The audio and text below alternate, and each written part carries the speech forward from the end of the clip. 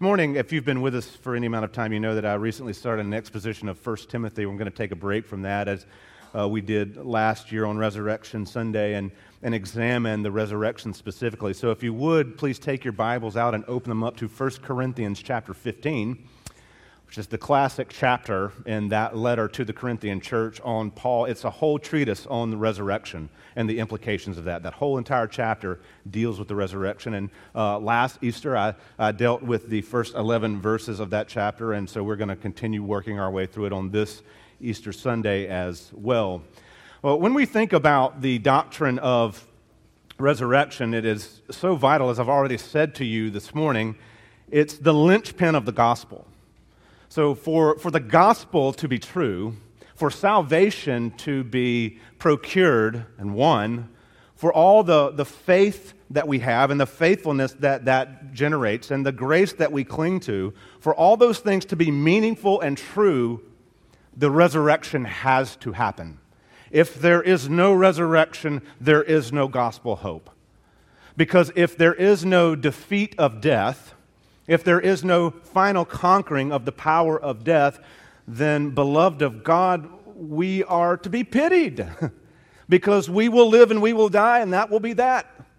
That's the naturalistic worldview, atheism. We live, we die, and then we cease to exist, except for the reality that Christ says no, no. And he said no when he walked out of the tomb alive on that Sunday morning. He defeated death. Now you may say, Brad, but we all still die. But it's not the same anymore. We don't die to eternal torment. We don't die to nothingness. We shed the vestiges of this sin-cursed world and embrace the kingdom of heaven in the presence of Christ. And then when he returns back to the world to fully and finally consummate his kingdom, we will get those glorified resurrection bodies and live bodily with Christ. Right? So we're not just wispy spirits in the clouds. We are bodies living with Christ. And that's because of the resurrection. Well, without further delay, let's turn our attention. This morning we're going to look at 1 Corinthians chapter 15, verses 20 to 28. So that's going to be our passage this morning. 1 Corinthians chapter 15, verses 20 to 28. Beloved of God, this is God's infallible, inerrant word. But in fact, Christ has been raised from the dead, the firstfruits of those who have fallen asleep. For as by a man came death, by a man has come also the resurrection of the dead. For as in Adam all die, so also in Christ shall all be made alive. But each in his own order, Christ the firstfruits, that at his coming those who belong to Christ. Then comes the end, when he delivers the kingdom of God, or the kingdom to God the Father, after destroying every rule and every authority and power. For he must reign until he has put all enemies under his feet. The last enemy to be destroyed is death. For God has put all things in subjection under his feet. But when it says all things are put in subjection, it is plain that he is accepted who put all things in subjection under him. When all things are subjected to him, then the Son himself will also be subjected to him who put all things in subjection under him, that God may be all in all. So ends the reading of God's word. May he add his blessing. Please pray with me. Father, that your word is before us. It's powerful, it's true, and it gives us hope. Be with us this morning as we study. Engage our hearts, engage our minds. But Father, may this not be merely an academic exercise. May this be transformational for us. We pray in Christ's name. Amen. Paul mentions the word firstfruits in this little paragraph twice, and that idea is rooted in the Old Testament. When the Israelites, they would give the first sheaf of the harvest. It was consecrated to God, and it was dedicated as an offering to God, but also that first fruits had specific meaning for them. When you see the first sheaf of wheat or the first sheaf of grain or whatever crop they're harvesting, it represents a coming harvest. So you're looking at the first of more to come. So in that sense, it represents God's provision. It's a guarantee of harvest to come. But it's also a rich gift to the Lord by the Israelites. I'll share a story with you. when John and I actually was with me on this trip when we went to Africa in 2008. We went to a little village in Malawi. And we went to a church service one Sunday morning. I've probably shared this before, and it was during the harvest, and it was the first fruits. Now, this was not a Presbyterian church there like the Presbyterian churches are here. They were very jubilant and dancing.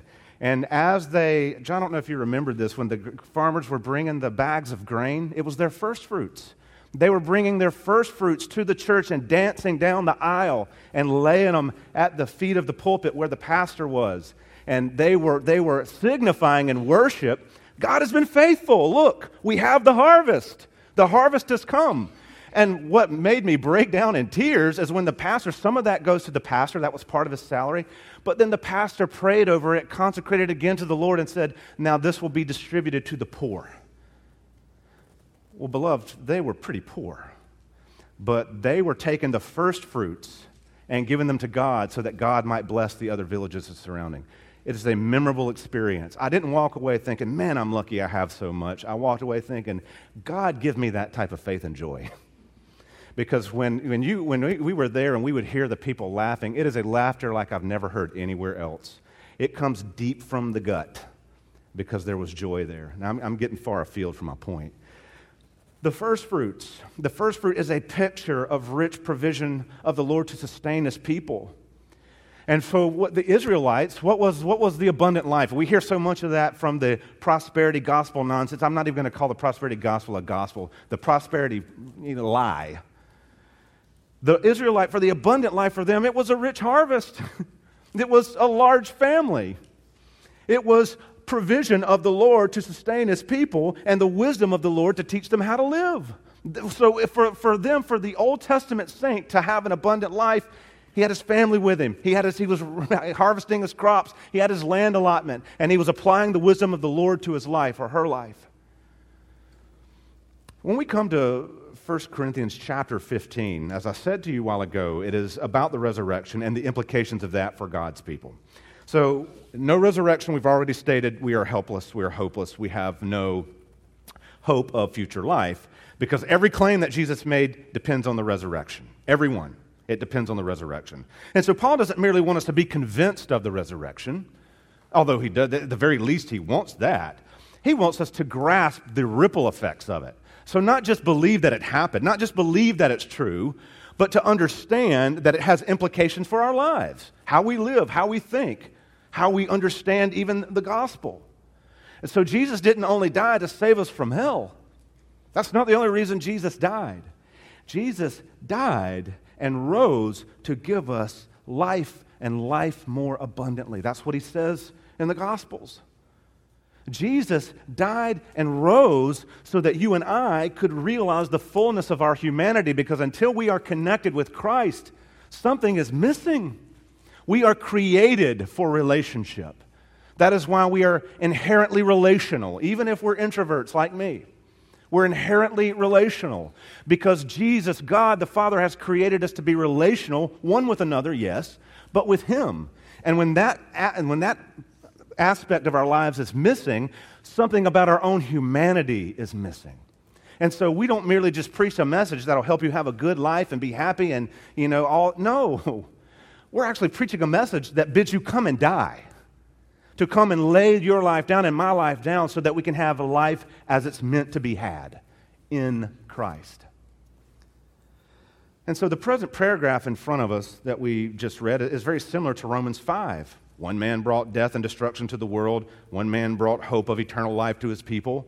And so when we talk about the resurrection, it's more than saying Jesus was right about his claims. It is that. At the very least, it's that. But it means that we have new life and a new identity for those who trust in Him. And so resurrection is a promise. The resurrection of Jesus on that Sunday morning was the seal of a promise. The hymn writer who wrote For All the Saints captured it in my favorite line out of that hymn when he says, "But lo, there breaks a yet more glorious day. The saints triumphant rise in bright array, and the King of glory passes on His way. Hallelujah, hallelujah, hallelujah." That is one of the richest lines in hymn history that I have ever come across, because that captures the heart of what resurrection means. So with those thoughts in mind, there's one idea I want for us to see this morning, and it's this out of this paragraph. Christ is the guarantee of our resurrection. Christ is the guarantee of our resurrection. So when we're looking at this, we're reading through this. This paragraph is all about life and life renewed. So this morning, we're kind of talking about the promised life that we have in Christ, and the resurrection is that guarantee. It is the seal of abundant, eternal life. And I'm using abundance here. Don't think monetarily. That's not my implication. The abundant life is the full, rich life that we have in Christ that feeds from the fountain of truth and grace constantly. That's the abundant life I mean. The life where we are free to love and obey Christ. The life where we are free to say no to our sin and to our flesh. The life where we are free to sacrifice ourselves for the good and glory of a good and glorious God. So that's what I'm talking about when I use the word abundant life. Now, when we get into this paragraph, we're kind of, Paul makes a comparison here between the death and life. It's in verses 20, 21, and 22. He kind of gets into this comparison of death and life, and the reality is simple, that we are enslaved to death without Christ, that in Adam, death has come, and so we are enslaved to that, and Christ brings new life. The reason in the ESV, it starts with this but, that adversative but, there's a reason for that.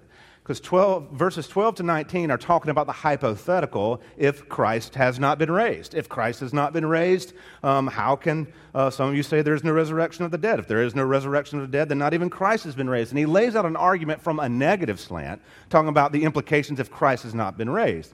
But he changes gears here and says, but now Christ has been raised. So we don't need to deal with the hypothetical. He is risen. He's raised. He's living. And that has implications for us. It says that in verse 20, he's been raised, the first fruits of those who have fallen asleep. So he has conquered death in himself. That's the implication of that Christ has conquered death in himself. Why? For that Greek word, if you've ever heard of somebody named Zoe, it comes directly from a Greek word, Zoe. That means life, and it doesn't just mean the outworkings of life, it means the source of life itself. So Jesus is alive because he is life. And what that does for us, you see, when we read verse 20, the implication is that Christ is living, but what it means for you and for me on street level is that he can conquer death in us too. So now, because he's conquered death in himself and conquered death in general, he can conquer death in his people. And in fact, he has to for us to have a relationship with him. But it calls him here, Paul calls him the first fruits, and as I told you, that has implications. It means he's the first of what's to come. He is the promise of eternal life, that because he lives, we live. Because he lives, we have life and have it eternally with him.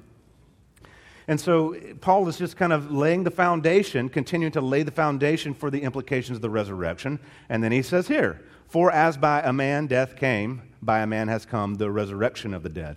So he's making a reference to Adam here. And we need to understand the biblical concept of death. So if you were to look up, one time I looked up death or dead in a dictionary, and it said not living. It's like, well, that wasn't very helpful. So we know that death is in some meaningful way not living. But there's an implication in Scripture about death. Death doesn't just mean not living. It means separate. So that's why when Adam and Eve ate of the fruit that they were not supposed to in the garden, a death did occur. At that point, they knew that their spirit would be separated, or God is imposing this spirit being separated from their body. That's why some people think that death is the most natural thing we face. You've heard me say this before, and it's actually not. There's something inside of us that says it's not supposed to be this way because God created us as one being. And for that to be split apart, a separation occurs. Death also has implications that sin alienates us from God. And so when we talk about death in a biblical terms, those who are separated or alienated from God because of sin, in a sense, are dead because they are disconnected from the source of life. And that's why Paul says you were dead in your trespasses and sins to the Ephesian church, and laying the groundwork to help people understand the necessity of the life of Christ. And since we are all in Adam, i.e. we are connected to Adam by our humanity, we have a death problem. We have a death problem that only the life of Christ can solve. I love how he says here, for by one man came death, one man has come the resurrection. For as in Adam all die, so also in Christ all shall be made alive. You've got two prepositional phrases there that are very important. In Adam and in Christ. And they both kind of determine where we are. We are all in Adam because we are human. But we believe in Christ by faith. And so in Christ, he says, all will be made alive. Now, Brad, is he saying that everybody, without discrimination, is this Paul advocating some sort of universalism, saying that all will eventually be made alive in Christ? No, he's not. And there's a few ways that we can determine this. The all here is not without discrimination. It's in Christ. All who are in Christ shall be made alive. And a few verses down, in verse 23, then at his coming, those who belong to Christ. So he's qualifying this all with the phrase in Christ, and then verse 23, with those who belong to Christ. So that's the point that Paul is making. So our humanity connects us with Adam, but faith connects us with Christ. It's exactly what Paul would say again in the Ephesian letter in chapter 2 when he says, it is by faith that you have been saved through grace, and this is not of yourself, so that no one may boast. And so Paul is here connecting our hope with Christ, our life with Christ, and even that when we die in Christ, we still have cause to rejoice because that death is not final. And so when we think about Jesus and our connection to him, we understand that it is completely by faith. Beloved, by faith, we believe and cling to the fact that Jesus heals as far as the curse is found. By faith, we believe that Jesus is guiding us to a good end through this life. By faith, we hope and we know that we will hear, well done, my good and faithful servant. You see, this faith that connects us with Christ, it's not hollow. It's not that maybe this will happen, hopefully this will work out. It's the assurance that Christ, who loved us and called us, will carry us and present us pure, white, and sparkling before the Father. And beloved, if there are hardships in this life, there are trials in this life, and you may be going through one right now, and you're desperately clinging to faith. Cling, because lo, there breaks a yet more glorious day. Indeed, and by faith, we know that this is true. Paul spends the remainder of this paragraph from verses 23 to 28 kind of expounding on the kingdom of God. So in 22, he said, as in Adam all die, so also in Christ all shall be made alive. But in verse 23, he said, but each in his own order, Christ the first fruits, then at his coming those who belong to Christ. So when we think about the resurrection, what is the ultimate goal of resurrection? The ultimate goal. Obviously, there are fruits of the resurrection. We are made alive with Christ. The ultimate goal of the resurrection is to establish the kingdom of God, to bring the kingdom of God into its fullness, which will eventually happen when Christ comes and consummates his kingdom. But what he's getting at here, verse 23, but each in his own order, Christ the first fruits, we see that again. Christ will come in his resurrection glorified body, and his primary goal at that point is to establish the kingdom of God, but also to impart the same glorified, resurrected bodies to his people. Now, not that we share the same glory of Christ, but he is the first fruits of what is to come for us. So when we see Christ in his resurrected glory, we are seeing what we will be. Now hear me, we're not going to be one with Jesus in the sense that we're going to be like him in his glory. We're going to be one with Jesus as he calls us into his kingdom to rule and reign with him for eternity. And so Paul is making a kingdom statement here. That the Christian hope is the final resurrection. Then the end comes when he delivers the kingdom to God the Father after destroying every rule and every authority and power. The Christian hope is the final resurrection. When Jesus comes back, he's coming back to bring the end with him. He's bringing the end to all that is. And when this end comes, a new heavens and a new earth that John talks about in Revelation, new bodies for the people of God. The dead in Christ will rise and be given new bodies. Those who are alive when Christ comes will be transformed into their resurrected bodies. And all this happens at the consummation of Christ, when the work is fully and finally completed. And what it says here is that after destroying every rule and every authority and power, that he delivers the kingdom to God the Father. And so the end is seen as the power of wickedness being vanquished. All the things that are set themselves up against the Lord being destroyed. And then the Son presenting the finished work to the Father. I love the picture that Paul paints in Ephesians 5 again, where he talks about the bride of Christ being the pure, spotless bride that the Son presents to the Father. When we see this here in 1 Corinthians 15, for me, I know myself, I know my flesh, I know my own sin patterns. I know what type of man I can be. And yet, I'm so heartened and encouraged that I am part of a pure, spotless bride. That I will stand, and you, if you're in Christ this morning, will stand in the presence of Christ and will not know an inkling of shame. Because we are loved. We are loved. Jesus loved us to the point of death, even death on a cross. Loved us enough to give us his righteousness. Loved us enough to present us to the Father. This is my son. This is my daughter. They are yours and they are pure. What a glorious thought this Resurrection Sunday as we consider that, yes, a righteous man falls 7 times, but he gets back up. Yes, we may slip and fall into sin. Yes, we may have seasons of repeated sin, but repentance is true because of Christ. Life is true because of Christ. Sin is conquered because of Christ. And we stand victorious over death because of Christ.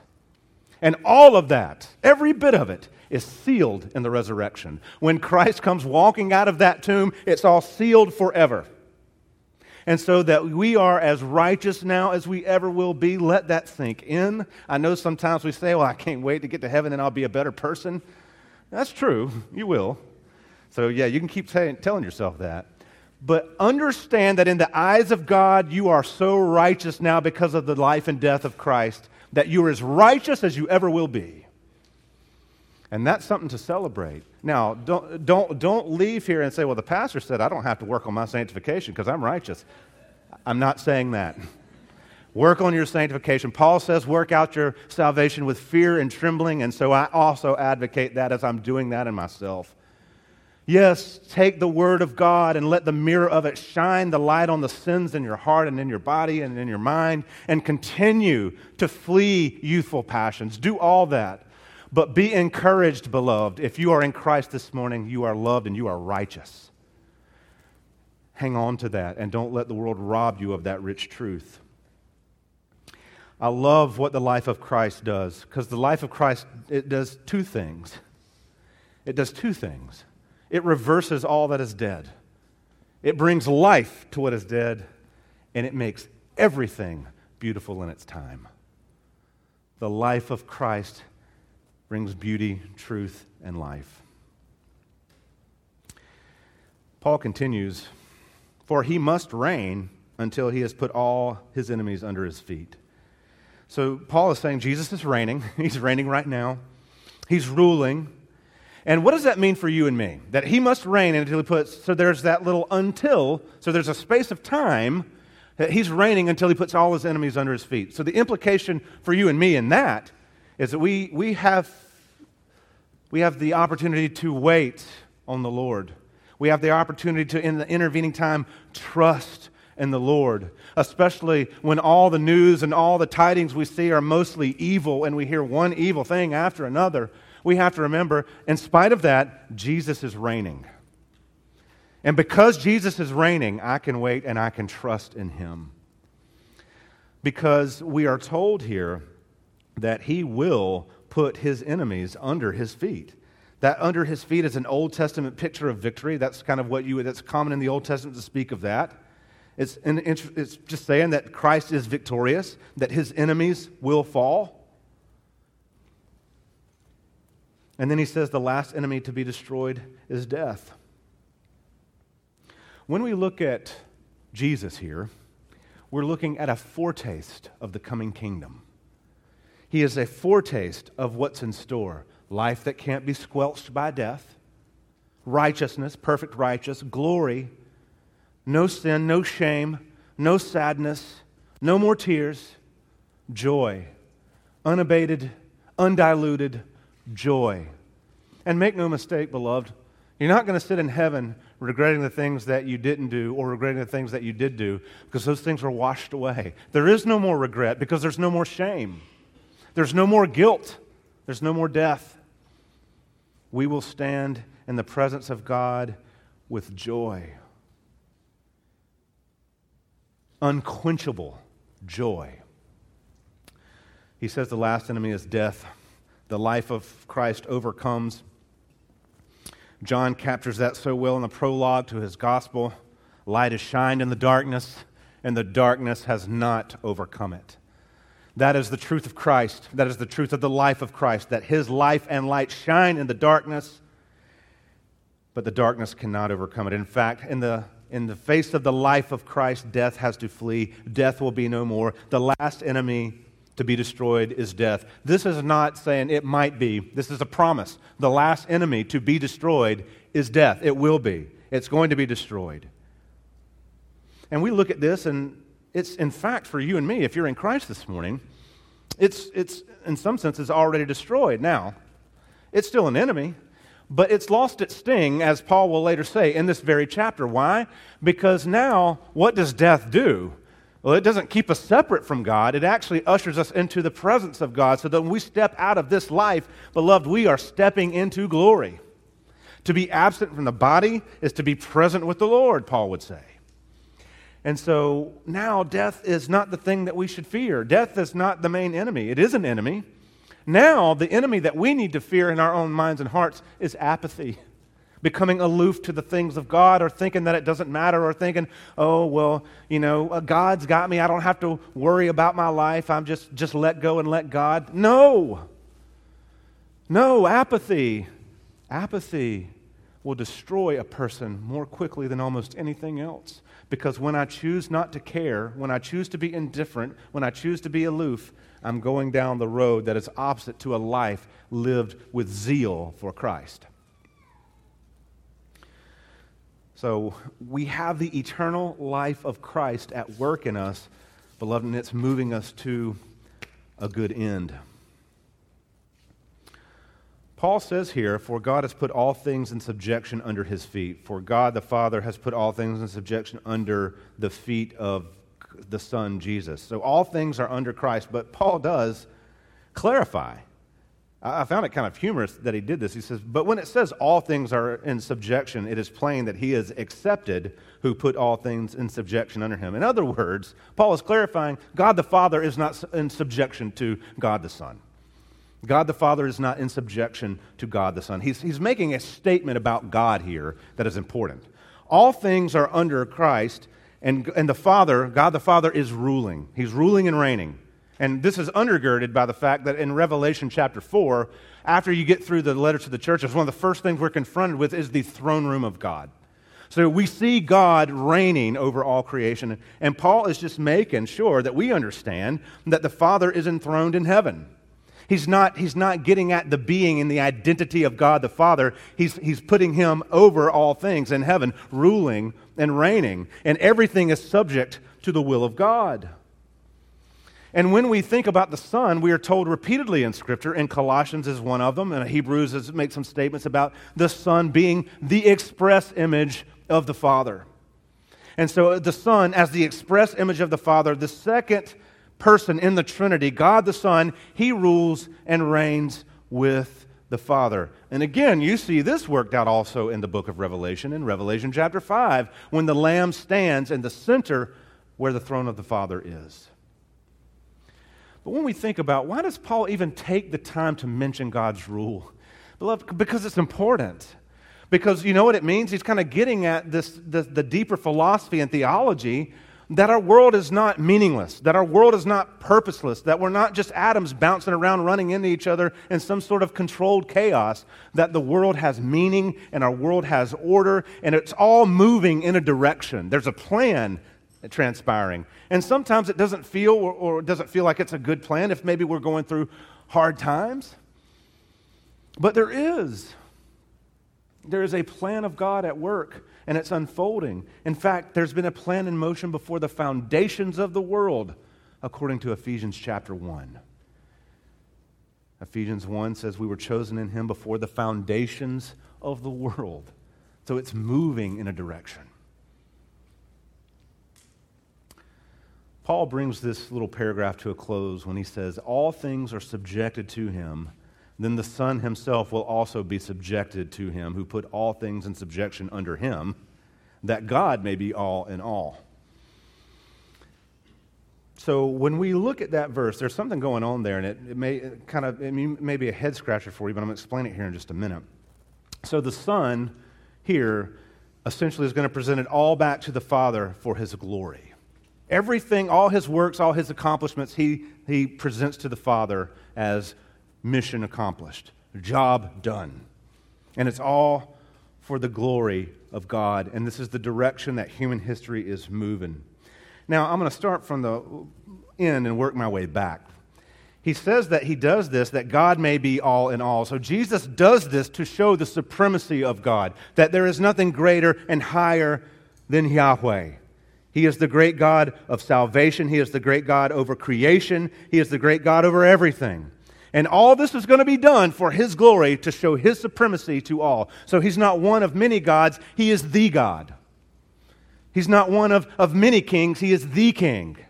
He's not one of many lords. He is the Lord. And He will be shown through the mission of Christ. And the mission of the Son, then, is to glorify the Father. We established that. And how does the Father honor the Son? Well, the Father honors the Son by giving Him the authority. That's what Jesus tells us in the Gospels. All authority in heaven and on earth has been given to me. That's what He tells His disciples. God honors the Son by giving the Son complete authority over all creation to work the plan of redemption that is sealed by resurrection. So when Jesus comes out of that tomb, it's a battle cry of defeat. So He actually already makes it at the cross. When He says, it is finished, we just went over this on Friday night, that's His declaration of victory. And so the Son takes the authority given by the Father and He uses it for the redemption of His people. Paul does say, then the Son Himself will be subjected to Him, and it raises a question. We look at the Godhead and we think the Father, Son, and the Holy Spirit, they are equal. They share the same glory. They share in the same power. How could Paul speak of Christ being subjected to the Father? Well, this would be a subjection in function. And what I mean is that in the incarnation, the Son subjected Himself to the Father as a human being to come and to live and to die and to raise up as a human being for the good of humanity, for the good of His people. So it's not as if the Son is somehow lesser than the Father. This is the humility and sacrifice of Christ, beloved. He willingly came, took on flesh, subjected Himself to the Father in the incarnation so that you and I could be saved.